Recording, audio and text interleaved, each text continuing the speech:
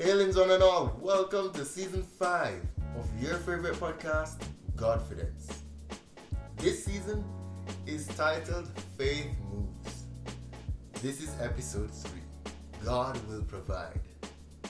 Throughout this season, I'm seeking to share with you listeners that we can have full confidence to move by faith. Philippians 4 verse 19 assures us that our God will supply all our needs according to His riches in glory in Christ Jesus. So join me as we look into making God smile by making faith moves. Let's dive into the topic of this episode. Stay tuned. Day 3. God will provide. Famine times do happen. Times of shortages do happen. There might be times when our resources may dwindle. Things look like they aren't working out perfectly as they should. We might have just arrived somewhere. We might have just gained some success and made our altar of thanksgiving and praise to the Lord for all that He has done. But at times there is still a shortage in our resources. The same happened to Abraham. He stepped into the unknown, moved into a land that God promised him, and famine started to happen. Not like the Israelites, we see no account of Abraham complaining about this shortage or comparing his former home, which may have been at the time more fruitful. All we see is Abraham just moving in faith to go to Egypt to weather this famine. He was a bit cautious, but still moved by faith. Genesis 12 verse 10 to 20 gives this account. At the time, a severe famine struck the land of Canaan, forcing Abram to go down to Egypt, where he lived as a foreigner. As he was approaching the border of Egypt, Abram said to his wife Sarai, "Look, you're a beautiful woman. When the Egyptians see you, they will say, 'This is his wife. Let's kill him, then we can have her. So please tell them you are my sister. Then they will spare my life and treat me well because of their interest in you.'" And sure enough, when Abram arrived in Egypt, everyone noticed Sarah's beauty. When the palace officials saw her, they sang her praises to Pharaoh, their king, and Sarah was taken into his palace. Then Pharaoh gave Abram many gifts because of her: sheep, goats, cattle, male and female donkeys, male and female servants, and camels.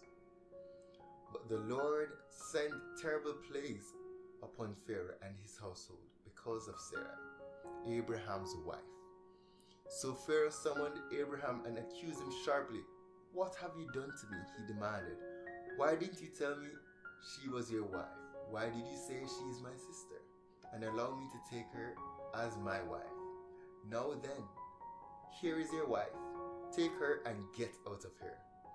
Pharaoh ordered some of his men to escort them, and he sent Abram out of the country, along with his wife and all his possessions.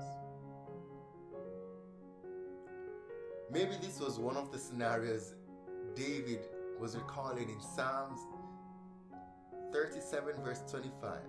"Once I was young and now I'm old, and I have never seen the righteous forsaken, nor his seed begging bread."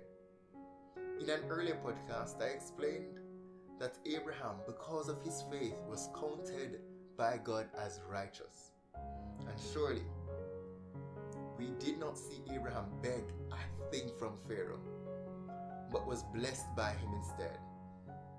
He got great possessions from Pharaoh. And so it is for us who live by faith. We will never be forsaken by God or be brought to a point that we need to beg for our survival. God will provide. Many of us quote Psalms 23, especially verses 4 and 5, but forget that God is with us, and He will prepare a table, prepare provision for us, no matter the circumstance. Even in the worst situations before our enemies. That happened to Abraham. Abraham went to a king who he really thought that had no boundaries. If it was his wife, they would just kill him. All that. Even though devising a plan to say sister, which was a half-truth, which wasn't good either. But God was still with him through that.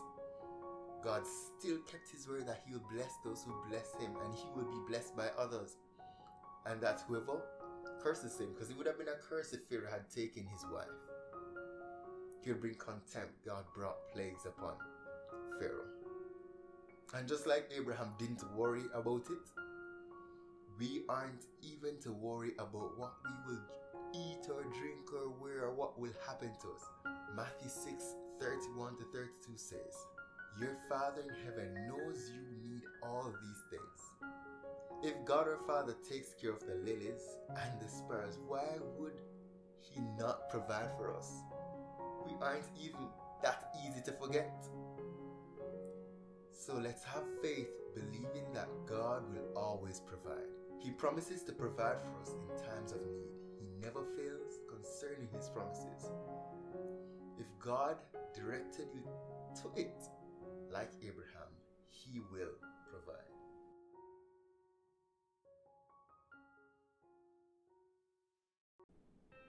Yes, scarcity can happen when we would have thought otherwise. We may have a season in our lives where we experience plenty, or we may experience a season when there is a bit of lack. Yes, we have savings and investments, but there are times when money isn't coming in as it should, or the resources are not sufficient, or we may have to use our reserves or even deplete them. But even in those hard times, let's take assurance that our God will supply all our needs according to His riches in glory in Christ Jesus. For me and my wife, starting afresh in a new country really pushed us to choose whether to feel fearful or to have faith in God's promises, His promises of provision. And yes, we chose to have faith, to hold on to the promise of God and the encouragement in Matthew 6:25-34, to not be anxious for anything, to believe that God, my Father, knows what we need, to seek Him and His righteousness and watch all things I need in my life fall into place. And my prayer for you today is that you will do the same as I did. Trust God and just live. Join me as we pray.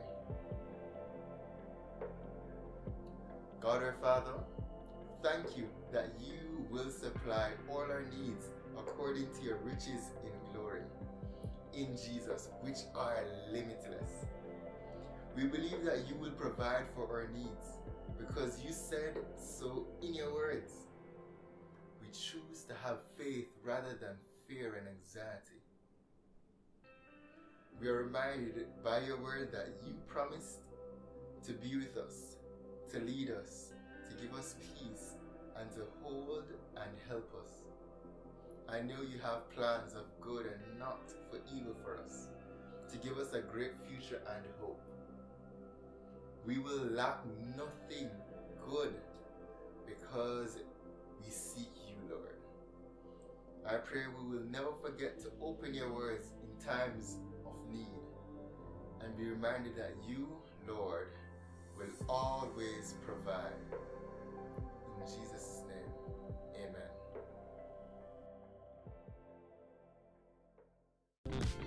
Thanks for tuning in to this week's episode of Godfidence. I'm looking forward to hearing from you, your questions, your answers to my questions, and your comments. So set your reminders to tune in with me next week and every Saturday morning at 7 a.m. to hear the responses from me or a special guest. Have a great weekend and week to come. And always remember, let's not just have confidence, but Godfidence.